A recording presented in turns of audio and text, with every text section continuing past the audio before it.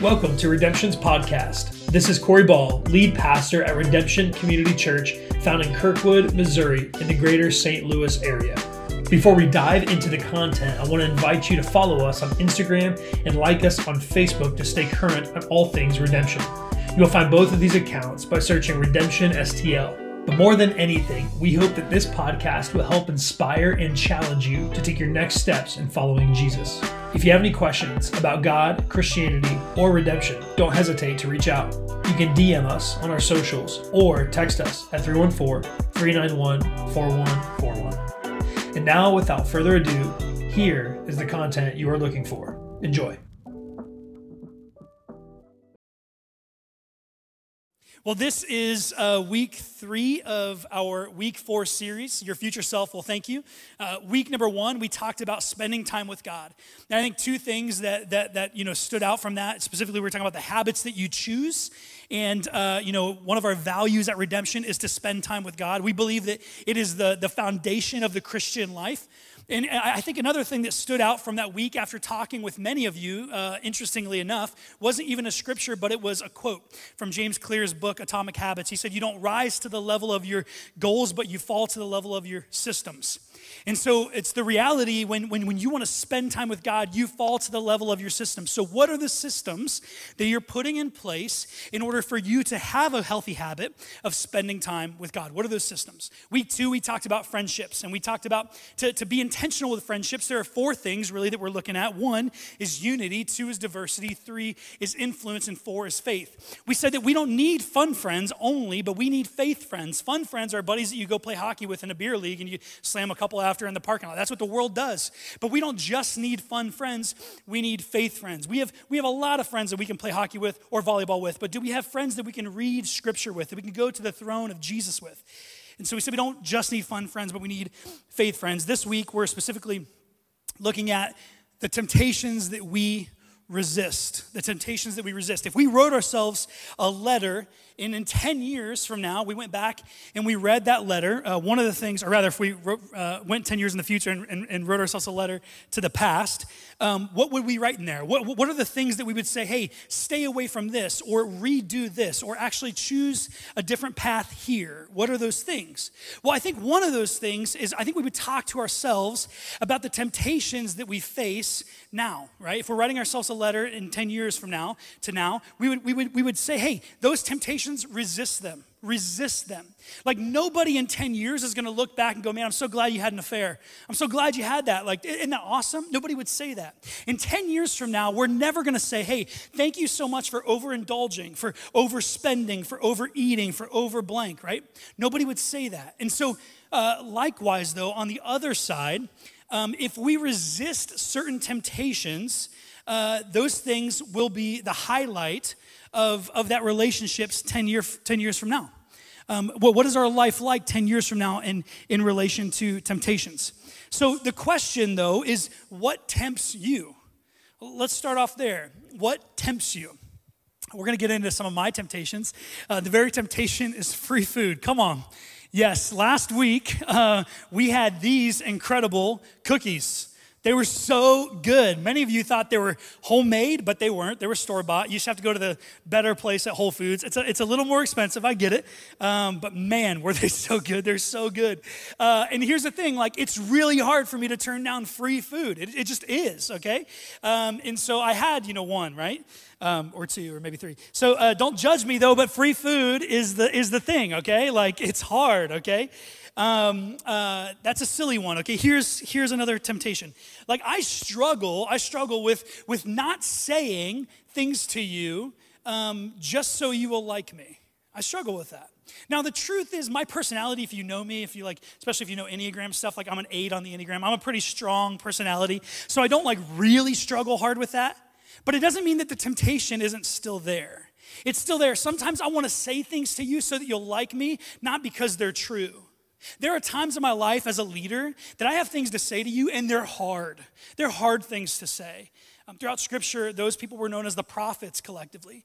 They said hard things to people in the name of God, and I'm not saying that I always have God's voice in my voice, because sin mars that. But when God does give me something hard to say, sometimes I struggle to say it. because I just want you to like me. That's the truth.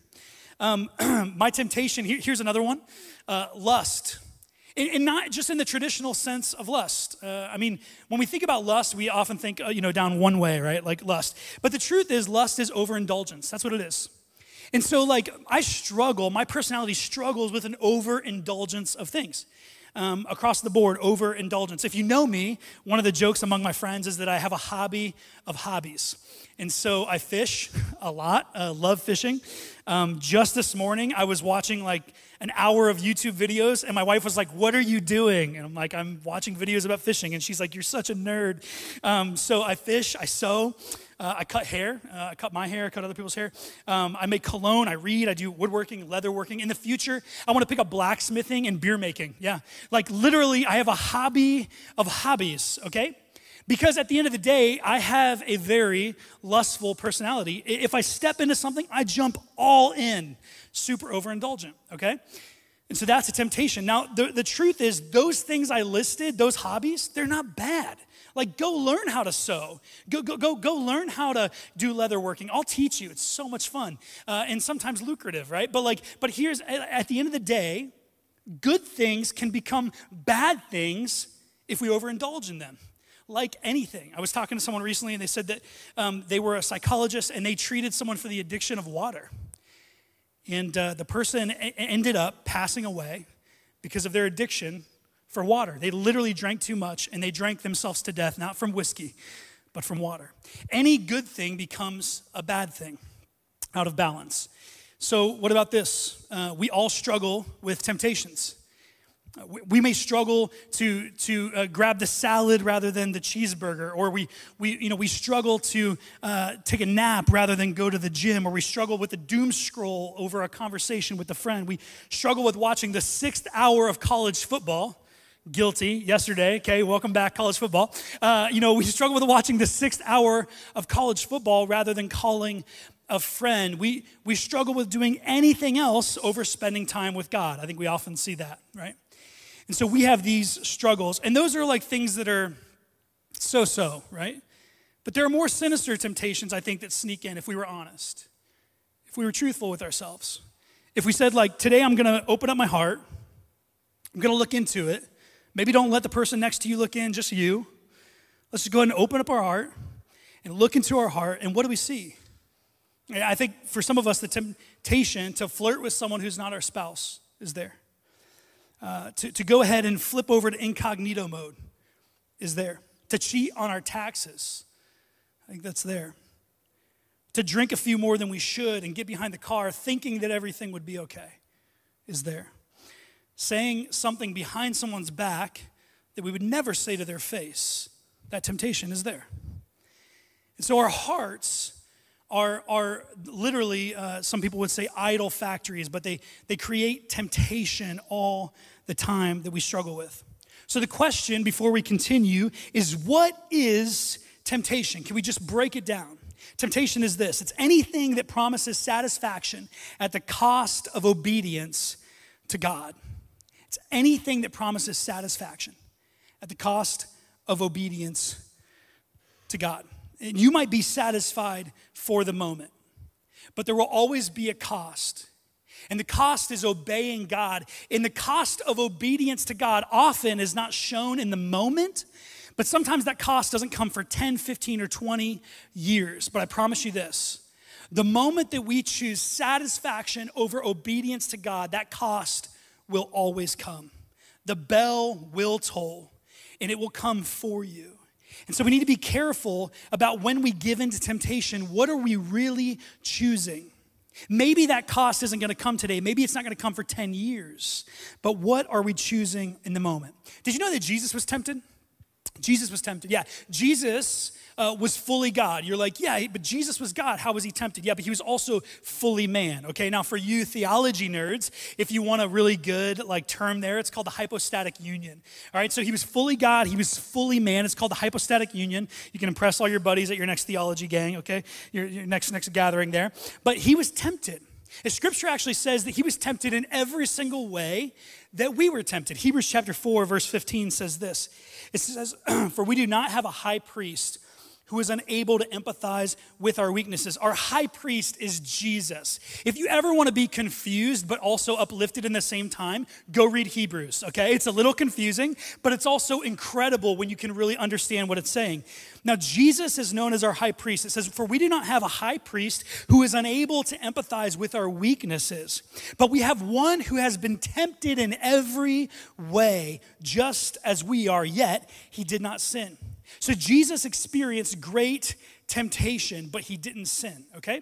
Now we're gonna go to a moment in Scripture where Jesus was tempted, a very clear moment where Jesus was tempted, and we're gonna look at how did he take care of his temptation? How did he deal with his temptation? Okay, so to give you some backstory before we even go to that Scripture, Jesus was just baptized. And you're like, wait a minute, I just found out two crazy things. Jesus was tempted, he was also baptized? Yeah, and you should be too. Like, here's the deal. If you're following Jesus, but you haven't been tempted, you haven't been baptized, you'll be tempted, but you haven't been baptized, you need to be baptized, okay? It's the first thing that Jesus does when he starts his ministry, and it's the very first thing that he calls us to do once we decide to follow him. So if you have not been baptized, but you are a follower of Jesus, talk to me afterwards and put it on your Connect card, and let's get you baptized, okay? It's a step of obedience. Okay, but Jesus was just baptized, and we're gonna go ahead and read what happens. It's crazy. Matthew chapter 4, verse 1. Then Jesus was led by the Spirit into the wilderness to be tempted by the devil. After fasting 40 days and 40 nights, he was hungry. I love this verse because it's like, it ends super abruptly. After fasting 40 days and 40 nights, it's like, it's kind of like the entrance of a Star Wars film, like the galactic blah, blah, blah, blah, and the blah, blah, blah. It's scrolling, right? After fasting 40 days and 40 nights, he was hungry. So Jesus, he's hungry. But what's crazy about this is he was alone. Now, he wasn't alone in the fact that the Spirit had left him. No. The Spirit was with him. The Holy Spirit was with him in the wilderness, but he was alone. If you've ever seen the show Alone, okay, very famous show these days, many seasons, they go out there and they try to survive in the wilderness. This was Jesus, all right? It really was. Like, he was alone in the wilderness. Now, if anybody on that show is a Christ follower, they were just as equipped as Jesus was. They had the Spirit with them. That's it. That's all they had, okay? And then there's Jesus, and Jesus is alone. And here's the truth. The devil then came to tempt him. The devil didn't come to tempt Jesus when he was with his cousin, John the Baptist. The devil didn't come to tempt Jesus when he was with his parents. Now, I'm not saying that Jesus didn't have temptations. He did. But at the end of the day, the devil, Satan himself, was not in the presence of Jesus trying to tempt him until what? Until Jesus was alone. Because at the end of the day, the moment you're alone is the moment that Jesus, or rather, is the moment that Satan is going to be tempting you. Have you ever heard of a Lone Ranger, right? Well, when it comes to self-control and temptation, a Lone Ranger is a dead ranger. You don't survive by yourself out there in the wilderness. You just don't. When I talk about sin and temptation with people, especially those who have fallen into sin and temptation, I start to evaluate their life. And there are two things I start to evaluate as a pastor. I ask them these two things. Who knows about this? Okay, who knows about this? And how have you kept it in the dark? Because sin is very much like mushrooms. I don't know if you know this. Mushrooms grow in two things, poop and dark. That's right, yeah. Two things, poop and dark, okay? Sin's very similar. Sin grows in anonymity and autonomy. Those are the two things it grows in.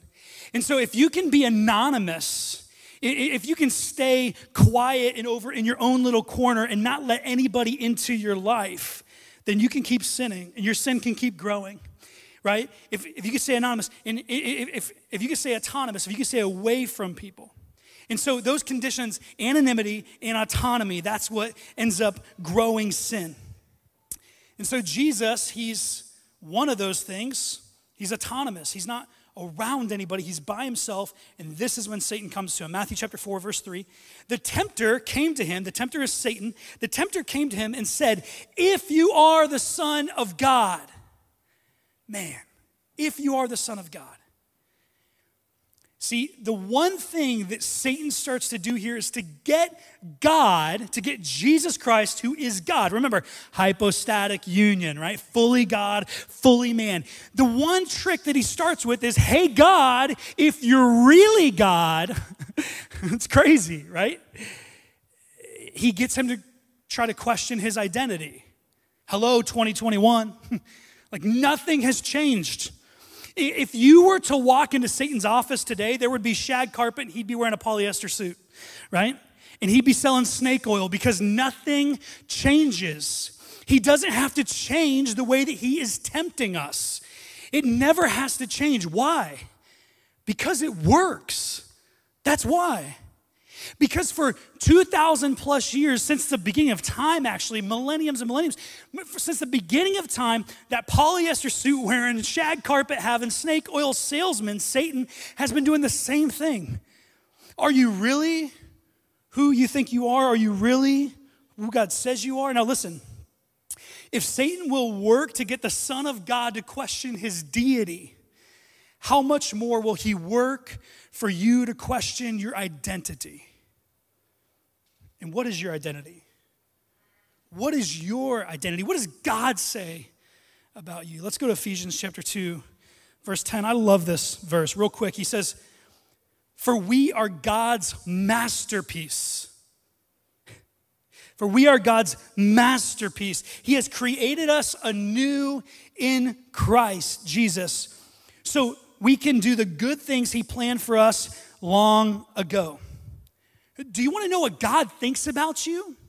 Turn off social media, turn off the news, turn off your best friend who's spiritual but doesn't go to the Bible. Stop listening to them. I'm dead serious about that. Go to the one thing that holds the words of life. I love in John chapter 6, the disciples, they are going through this thing with Jesus and they're having a hard time, and half of their people leave because Jesus says some hard things. And Jesus, definitely, like, his countenance is down. You can tell that him being fully man is discouraged. And he turns to his disciples and he says, "Are you going to leave me too?" One of his disciples say, "Lord, where would we go? You have the words of life." So put down social media. Turn off all the talking heads in your life that are not giving you the words of life. And so Jesus, he gives us this scripture. He tells us that we're his masterpiece. He tells us that he loves us. This is our identity, but Satan, he tries to get us to question it. The same way that he tried to get Jesus, the Son of God, to question his deity 2,000 years ago. Again, verse 3, the tempter, Satan, he came to Jesus and he said, "If you are the Son of God, tell these stones to become bread." And Jesus answered, "It is written, man shall not live on bread alone, but on every word that comes from the mouth of God." Now, I love this because Jesus, he answers Satan, and listen, we need to take note of this. Jesus answers Satan with what? He answers him with verses from the Old Testament, right? With verses from the Old Testament. Now, they didn't have a Bible like we have a Bible, okay? They didn't have everything bound and put together and chapter versed and all this stuff. That's not what they had, okay? It wasn't wrapped and pretty in, like, faux leather, okay? What it was it was a verbal tradition that, like, they knew the scriptures, but there were several copies that were hard copies, but they were in each, these towns, and rabbis had them, and they had fragments and stuff. And so what they did, it was a very, very oral culture, very oratory led, and they would remember scripture. They would hide it away in their heart. One of the worst things that we have in Christianity is this, and it's the printing of the Bible. It's the Gutenberg printing press. It was the greatest thing that we had, right? Because it helped us spread the gospel, it helped us spread the message of Jesus. But the other downside of it is the moment that you're like, man, what was that verse? Like, what did Jesus say about me? You just Google it, right? And so what happens is we don't hide it in our heart the same way that they did. With Jesus, he has the word hidden in his heart, and he combats the devil. He kicks him away with verses from the Old Testament, okay? We need to take note of this. All right, Matthew chapter 4, verse 5. Then the devil, he took Jesus to the holy city, this is Jerusalem, and he had him stand at the highest point of the temple. Again, here we go. "If you are the Son of God," he said, "throw yourself down, for it is written, he will command his angels concerning you, and they will lift you up in their hands, so that you will not strike your foot against a stone. And Jesus answered them, it is also written, Jesus answered him, it is also written, do not put the Lord your God to the test. Again, the devil took him to the very high mountain, and he showed him all the kingdoms of the world and all their splendor. All this I will give you, he said. So Satan, he's promising Jesus all these things. This is comical. All this I will give you, he said, if you bow down and worship me. And Jesus said to him, away from me, Satan. For it is written, worship the Lord your God and serve him only. And I'll get this. Then the devil left him. Well, that's great that the devil left him. But the angels came and attended him. Now, I want you to notice something here about Satan. Every single thing that Satan offers Jesus, every single thing, as Satan walks up wearing that polyester suit with the snake oil in hand, every single thing that Satan tempts Jesus with were things that Jesus already had or would already be given anyway. Satan wasn't tempting Jesus with anything that wasn't his. Satan was tempting Jesus with shortcuts and fast passes. Every single thing that Satan is offering to Jesus is a shortcut or a fast pass. You ever been to Walt Disney? Ever been to Six Flags? Ever been to Cedar Point? They give you a fast pass if you pay the money for it, right? And that fast pass, that shortcut will get you to the front of the line. And so bread, as soon as Satan leaves, the angels come and they minister to Jesus and they give him bread. Jesus doesn't need your bread, Satan, right? I'm out here fasting for a reason, bro, okay? Don't need your bread. I'm not trying to eat right now. That's what Jesus is trying to think, right? All the power in the world, all the kingdoms, all these things, are you kidding me? Like, at this moment, Jesus is on a throne and he rules the universe. There's nothing that Satan was going to offer Jesus that he didn't already have. But the question is, what was the appeal then? Like, why was it such a big deal? Why was Satan working so hard to get that fast pass, to get, that shortcut to Jesus? Because if Jesus went the way of Satan, he could forfeit the pain of the cross. And for a moment, Jesus could reign with all the bread he wanted and with all the kingdoms of this world, with all the power and all these things. But at the end of the day, he wouldn't have to endure a cross. And guess what would be taken from Satan? I think we'd be reading, guess what would be taken from Jesus? I think we'd be reading a totally different story I don't even know where it would go, right? But Jesus knew this. He knew that he had to go through the pain and the suffering of the cross. He knew that. And here's the truth. Again, Satan's strategies haven't changed. Go into his office today, shag carpet, polyester suit, snake oil in hand. He says to you, oh, you want that? That's fine. 10 easy payments, $49.99. It's all yours. It's all you need. Oh, you want that? Just swipe left or swipe right. I forget. I was never on it, but you know what I'm saying. Swipe the direction you're supposed to swipe. You can have it. Oh, you want those things? Like, just go get it, okay? It's all yours. Satan's never changed. Satan offered Jesus all these things that he was already going to get.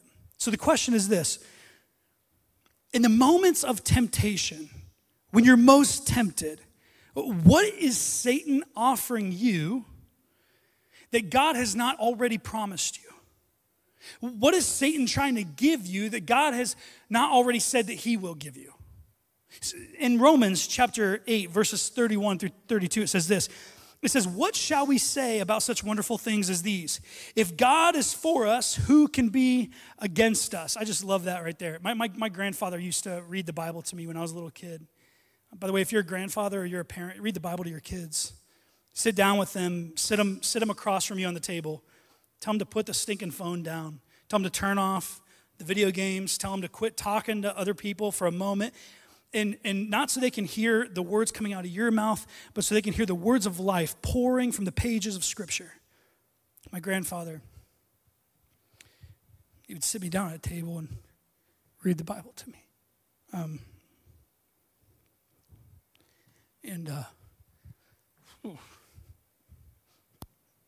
Promise I didn't mean to get emotional there. There's nothing more powerful than that. And he's still alive. But what I wouldn't do to sit down in front of him tonight, and just have him read this. He would read a lot in Scripture. And he read this verse a lot. And he's country as all get out. And so he would say, if God is for us, who can be against us? And man. Okay, verse 32. Before I go on, just take that moment. Read. It's so powerful. There's a few memories I have that are so near and dear to me. But one of them is my grandfather reading the words of life to me. Okay, verse 32.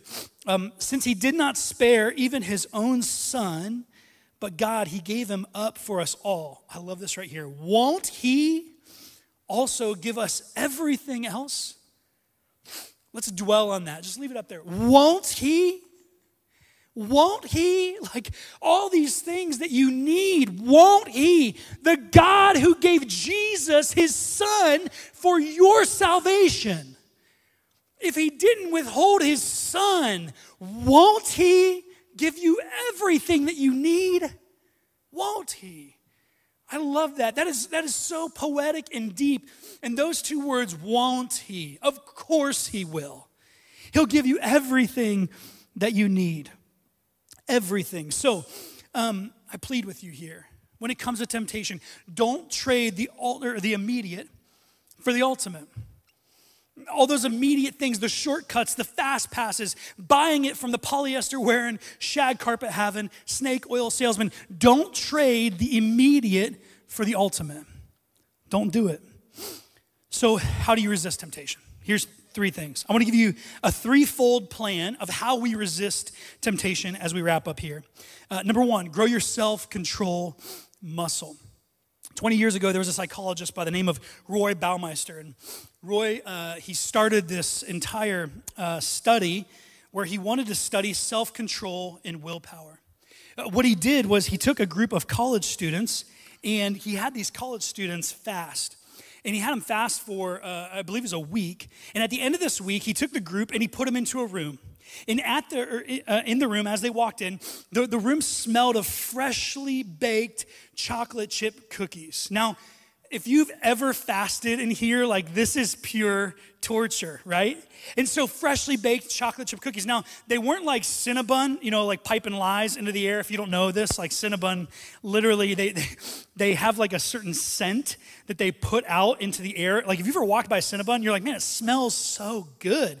It's because they literally spray in the air, okay? It's like Hollister. They do that too. It's crazy. Anyway, but they're not, Hollister's not spraying cinnamon rolls. They're spraying 15-year-old boy cologne. Anyway, okay. So Cinnabon. Okay, so like, where am I going? Oh yeah, freshly baked. Okay, Roy Baumeister, 20 years. Okay, so 20 years ago. Okay, so Roy Baumeister. I'm so lost. Okay, so they go into this room. It smells like freshly baked chocolate chip cookies. He divides them up into 2 groups. One, the group, they sit at a table, and at the center is a heaping plate of chocolate chip cookies. And he said, you can eat as many as you want. And then he sets the other group at a table, and there's a heaping plate of radishes. Yeah, and he goes, hey, good news for you guys too. Eat as many as you want. You can have as many radishes as you'd like. And so they sit there, and what Roy and his team does is they give them this puzzle. And this test is unsolvable. It's something they could never finish. Their point wasn't for them to solve the test, to finish the test. Their point was to track their endurance. What they found out is the group that was sitting at the chocolate chip cookie table, they lasted on average 20 more minutes than the table full of radishes. After the test, what Roy Baumeister and his team figured out is as humans, the way God has created us, which by the way, I think sometimes we think there's a conflict between faith and science. There is not, okay? Like truly, God created us, and science is the study of how God created us and the world around us. And so God created us to have gauges. And our gauges run low. And what Roy figured out is that our self-control and our willpower gauges do, in fact, run low. Have you ever been around someone who's been hangry? If you haven't, you should be around my wife after a long day of work, okay? She's like over there going, you kidding me? Yeah, like she gets hangry, okay? Like she needs a Snickers, okay? But we do too. Anybody who gets in that moment, we need a Snickers because we become a diva, right? Like you've seen the commercials. And so like our gauges get low. And what happens when our gauges get low is our self-control and our willpower drops. Okay, and so what we need to do is we need to grow our self-control muscle. Jesus, one time he was towards the end of his life, and it was the last hours as a free man before his arrest. He's with his 11 disciples. Judas, the betrayer, already left him to go find the authorities to have Jesus arrested. And Jesus is sitting there in the Garden of Gethsemane. And as Jesus is sitting there, he's praying, and this is what he prays, and this is what he says to his disciples. He says, keep watch and pray so that you will not give into temptation. For the spirit is willing, but the body is weak. Ever been in that place where the body is weak? But Jesus says, keep watch and pray. Keep watch and pray. There will be times in your life where you're going to want to do something. And you're going to want to will your spirit, and you're going to want to will your body to do it, but your flesh is weak. But Jesus says, keep watch and pray. What does it mean to keep watch? Keep watch simply means to pay attention. In the 1990s, there was a civil war in Yugoslavia. It was between the Croatians and the Serbians. The crazy thing about this civil war, is that the Croatians and the Serbians, they wanted to make sure that they were not invaded in any way. And so what did they do? They planted landmines. They planted 90,000 landmines. They planted them all over the country. But there was one problem. That's right, you know it. They didn't keep a map. Yeah. And so 90,000 landmines were planted all the way across the country, and there's no map detailing where these landmines are. If you walk over into Yugoslavia in that area today, in the Croatia and Serbian area, you're still running the risk of stepping on a landmine and killing yourself. In the last 20 years, 2,500 people have lost their lives while roaming the countryside. In many rights, it is not a safe country to be in. Let me ask you this. What are the landmines in your life? What are the landmines that are unmapped, that are lurking under the surface, that are awaiting the pressure of your foot just to go off? What are the things in your life that will change everything? Jesus says you got to watch. It means you got to know what's going on in your life. Every time you say no to a temptation, it gets a little weaker. So this week, what I want you to do is I want you to pick a temptation, one that is coming between you and God, and I want you to say no to it all week. It might be no Netflix. It might be no video games. It might be no gossip. It might be no certain types of food or whatever. I don't know, but what is coming between you and the Lord? Maybe it's no to 12 hours of sleep. Instead, you're going to be normal and sleep 8 hours, okay? But whatever it is, what are you saying no to? Number 2 is this. Listen to a sweeter song. This series, Your Future Self Will Thank You, actually comes from a book, and the book is written by Drew Dick. And in this book, Your Future Self Will Thank You, he says this. He says, the best way to avoid sin, the most powerful means of self-control, comes by listening to a sweeter song. Now, what is a sweeter song? What is Drew Dick talking about? What is a sweeter song? A sweeter song is the words, it's the words of God. Because God has a voice. But so does temptation. Temptation has a voice as well. See, temptation, the voice says this. It says, go ahead and take that because you deserve it. Inhale it, drink it, do it, whatever it is, and like do it. It's you, right? Like you deserve it. Go for it. Do you know how hard you've worked for that? Like, hey, YOLO, right? Like nobody's going to know, nobody's going to care. God's going to be fine with it, and nobody's going to find out about it. Again, YOLO, just do it. Go. You deserve it. That's temptation. But God has a voice, and often God's voice gets drowned out because of temptation's voice. Did you know this? Digital experts, digital marketing experts, they believe that, and this number grows every year, but they believe that 4,000 to 10,000 ads we see a day, every day, digital ads. 4,000 to 10,000 digital ads. Do you think that that's pouring into your life? Do you think that that's a voice that is taking you a different way? Of course it is. What about a 24-hour news cycle? I mean, it kills us as well. If you know this, God is omniscient. He knows all things. But the truth is that we're half-niscient. We know half of the truth about half of the things, right? And the problem is that's doubly dangerous because we think we know so much. I love these memes that have come out recently. I heard that he's COVID-19 pandemic, geopolitical, Afghanistan, and now a hurricane and weather expert. See, at the end of the day, like we think we know everything. We think we know everything, but there are all these things that are pouring into our hearts, and here's the truth. We weren't made for a 24-hour news cycle. The Uyghur crisis in China, if you're like, hey, I don't know what that is, you can Google it for a slight moment and then turn it off for a bit. But it's a making of a modern-day Holocaust in China. We're not doing anything about it. The UN hasn't done anything about it. There's a Uyghur crisis. They're taking over Taliban in Afghanistan. It's heartbreaking. Pineapple Express is pretty cool if you've seen that. Not the movie, but the group that's rescuing people. There are all these things, even Hurricane Ida that happened this past week.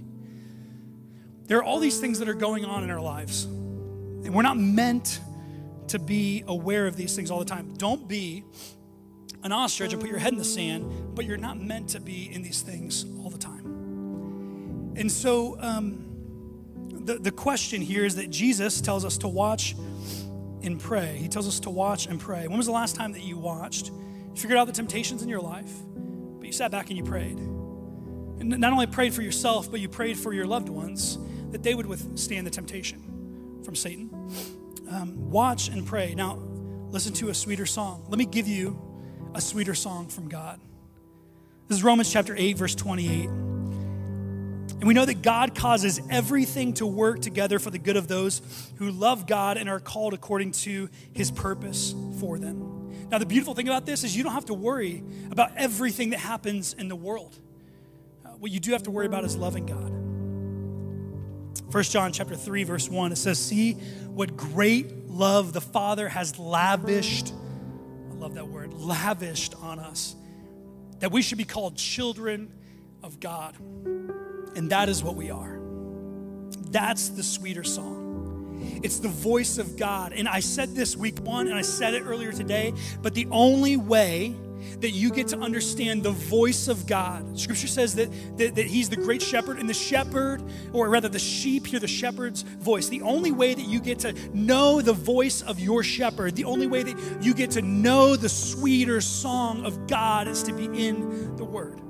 So are you spending time with God? And the last thing is this. Have a pre-decided list of never-evers. You should have a list of things that you will never, ever do. And then stick to that list.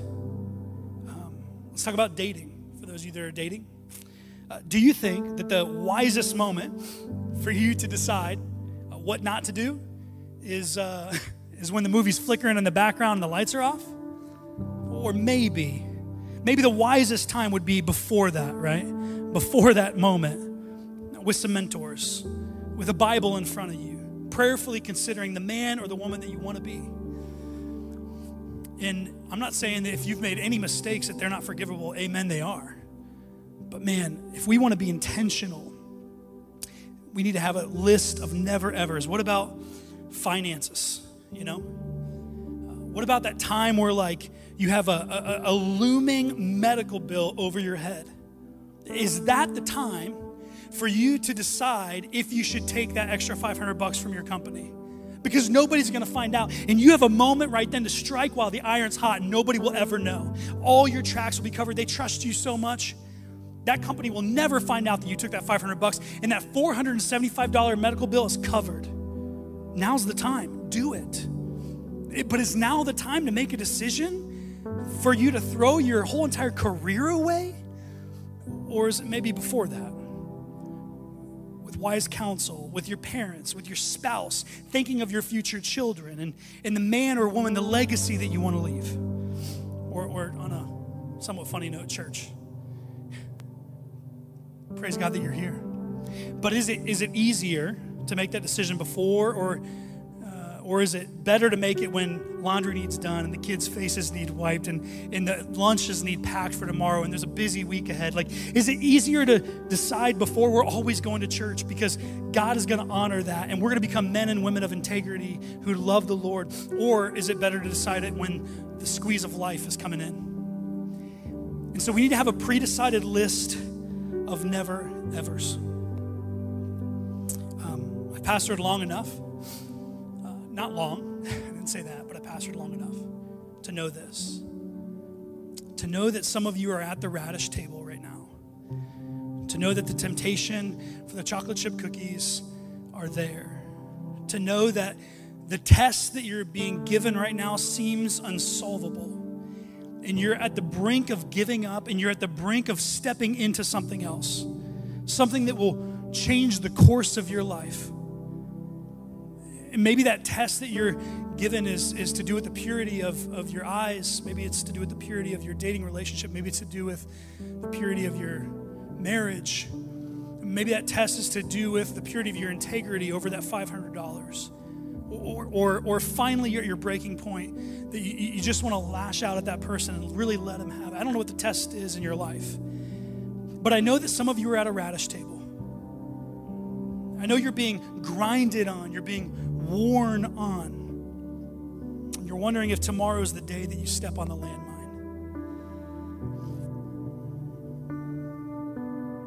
I had an opportunity to sit down and listen to a pastor speak. His pastor was a pastor who had fallen from grace. He made a decision that blew up his ministry and removed him from the pulpit. And he kind of shared about that story. And after the story, someone from the audience, they took some Q&A, and someone from the audience raised their hand and said this, hey, I have a question. At the moment, at that time, did you know what you were doing? And this is what that person said. In the moment, I was looking for a landmine to end it all. I was tired, I was hurt, I was lonely. I was ready for it all to be over. I promise you that's what he said. Specifically using that word landmine. I was looking for a landmine to end it all. And I know this, that there are people in here, you're ready to step on a landmine. You're at the radish table. You're feeling worn down. When I read that, for some of you, it was so true, intangible, it was so real and relatable. And there's this moment 2,000 years ago, we're going to wrap up here. Jesus, he told his disciples to watch and pray, and we're going to do that. But prior to the watch and pray, about 3 years before that, in the beginning of Jesus' ministry, Jesus tells his disciples to pray. And do you know what they said? Jesus, we don't know how to pray. We don't know. Teach us. Rabbi, teacher, rabbi, teach us how to pray. And Jesus gives them the Lord's Prayer. And so what I want us to do is I want us to stand up together. And we're going to honor the word of the Lord by standing. And as if we were off the shores of Galilee 2,000 years ago, before the rabbi who was teaching his disciples to pray. I want us to cling on to every word. I want us to think, Jesus, how are you teaching me to pray? What are the specific words that you're giving me to pray? Don't read this as if you've read it 1,000 times before or just commit it from your heart. Cling to these words as if they're coming off the lips of Jesus. Let's read them together with me. Our Father in heaven. Out loud. We're going to read them out loud. Come on. Break those comfort zones. Let's go. Our Father in heaven, hallowed be your name. Your kingdom come. Your will be done on earth as it is in heaven. Give us today our daily bread, and forgive us our debts as we also have forgiven our debtors. And lead us not into temptation, but deliver us from the evil one. Redemption, I promise you this. If you resist the temptations of the radish table, the moment, the test that is grinding on you, the things that are surrounding you, the landmines that are all around you, if you resist them, in 10 years from now, your future self will thank